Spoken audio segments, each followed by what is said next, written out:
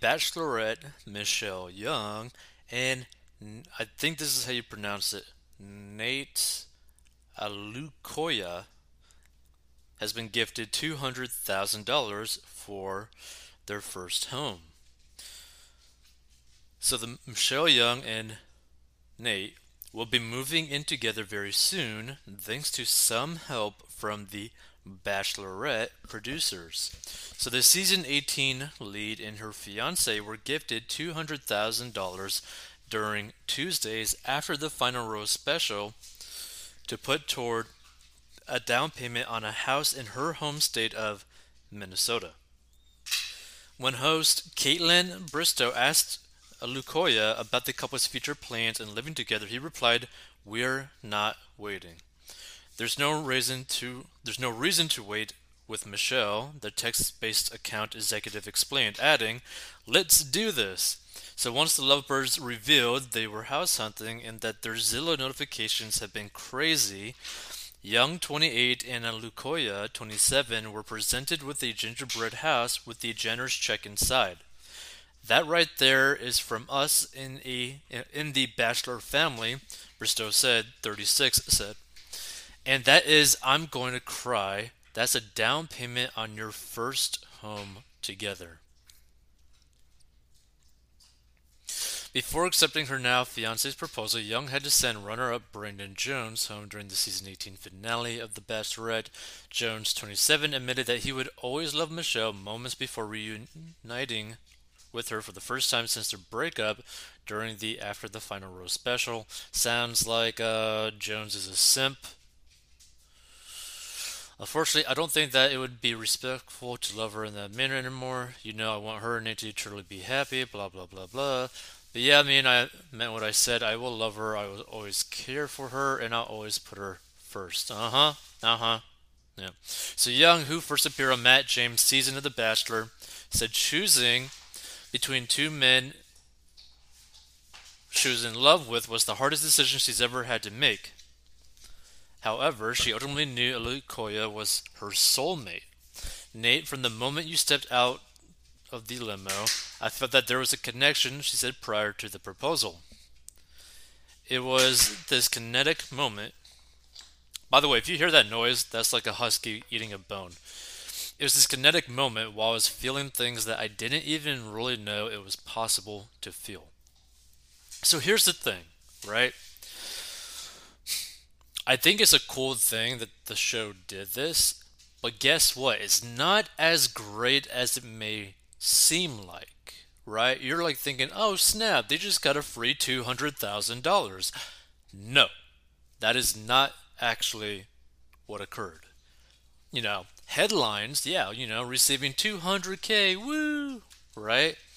The problem with this situation is that the $200,000 is not actually $200,000.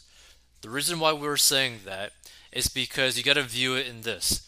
Anytime you are gifted something or like you win something basically from a show, right? Which is going to probably be the same equivalent to this, right?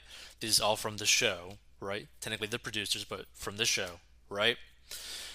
This is going to be viewed as normal income to these people, right? So I don't know how much money they're actually making, but they're going to be taxed on that money as if it's their normal income. So let's say, I'm just using this as an example, right? Let's say, for example, you were making $50,000 a year, right? And then this show gave you $200,000 in a check, right? Towards the down payment of your home, right? But in the eyes of the IRS, right, that $200,000 isn't viewed as $200,000 in terms of like a down payment. It's going to be like, hey, you just got an income for this year of $250,000 because they add it onto your annual income, right? So basically, you're now having to deal with being put into this high tax bracket where you are now forced to pay taxes on that money at that high tax bracket.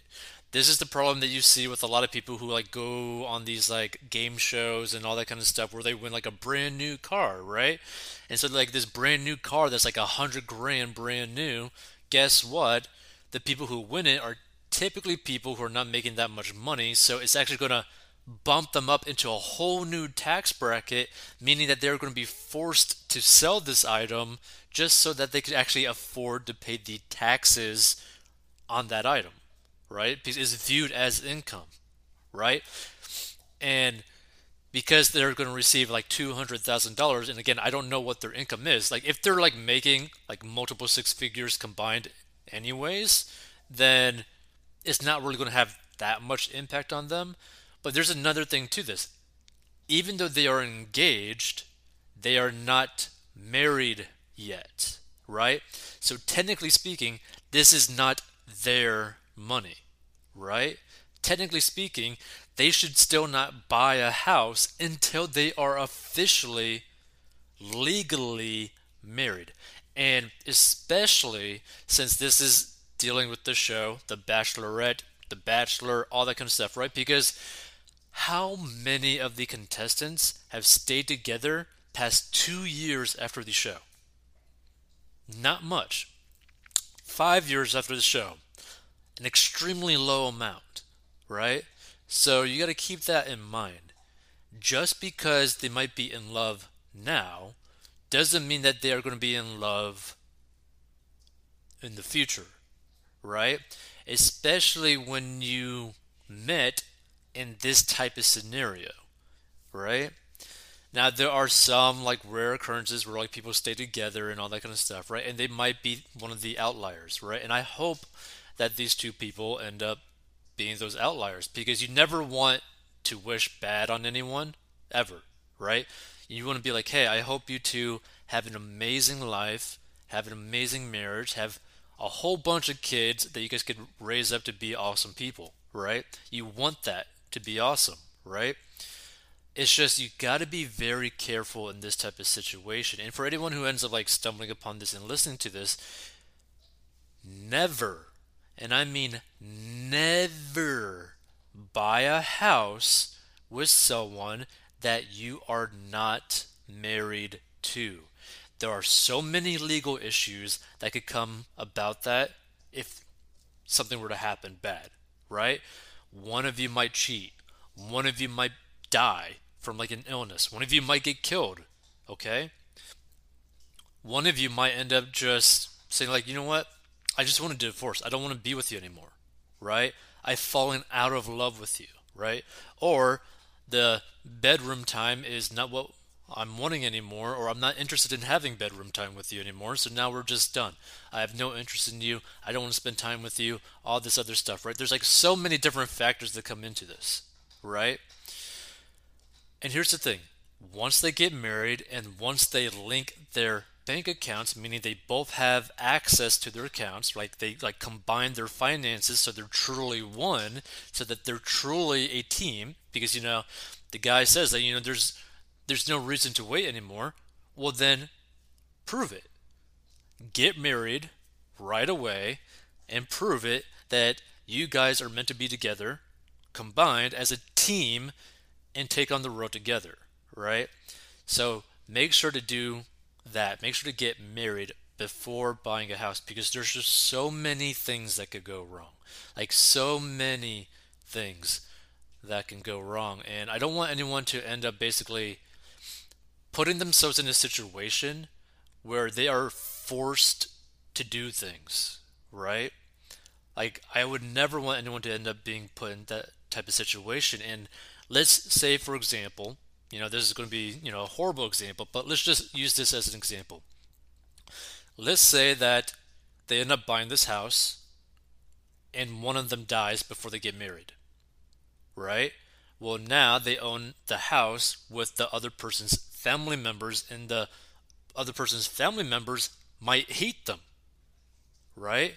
So now you are co-owner with a property with people that hate your guts, okay? Or that might try to make your life horrible, right? Or might just purposely try to ruin your credit, ruin your finances just because they hate you, or maybe they blame you for the death of their family member, right? So that's something to think about as well, right? And who knows? Maybe they end up buying this house before they get married and one of them cheats on one another. That's going to be an issue, right? So just keep that in mind. There's a lot of factors in life. Personal finance is personal, obviously, but I want them to set things up in the correct order so that they have the highest likelihood of having a very long and happy marriage, right? Because again, no matter who you are, you always want to wish the best for people and you want them to do well, right? And look, I've never watched The Bachelorette, but you want them to do well. You want these people to do well. You want, hopefully, this married couple to do very well, right? So just keep that in mind. Hopefully, they end up, maybe stumbling upon this or get shared this and all that kind of stuff, right? Because I really hope that they get married before they end up buying a house so that they could truly be a team and start off their marriage in a really good way. In a very serious way, too. If you want to learn how to get out of debt and master your money, go to 40inbox.com, and I hope the best for these two individuals, Nate and Michelle Young, right? Yeah, Michelle Young. But by the way, they are very good-looking people, too. That's pretty awesome. Hey, this podcast is sponsored by our personal finance courses. So if you have problems with mastering your money and you need help, go down below and learn how to master your money. And this is a plan that anyone of any income level can follow. It is simple and easy to follow for any income level and any situation, and is very straight to the point. And if you want to learn how to make money online, go down below as well. And we'll see you in future episodes.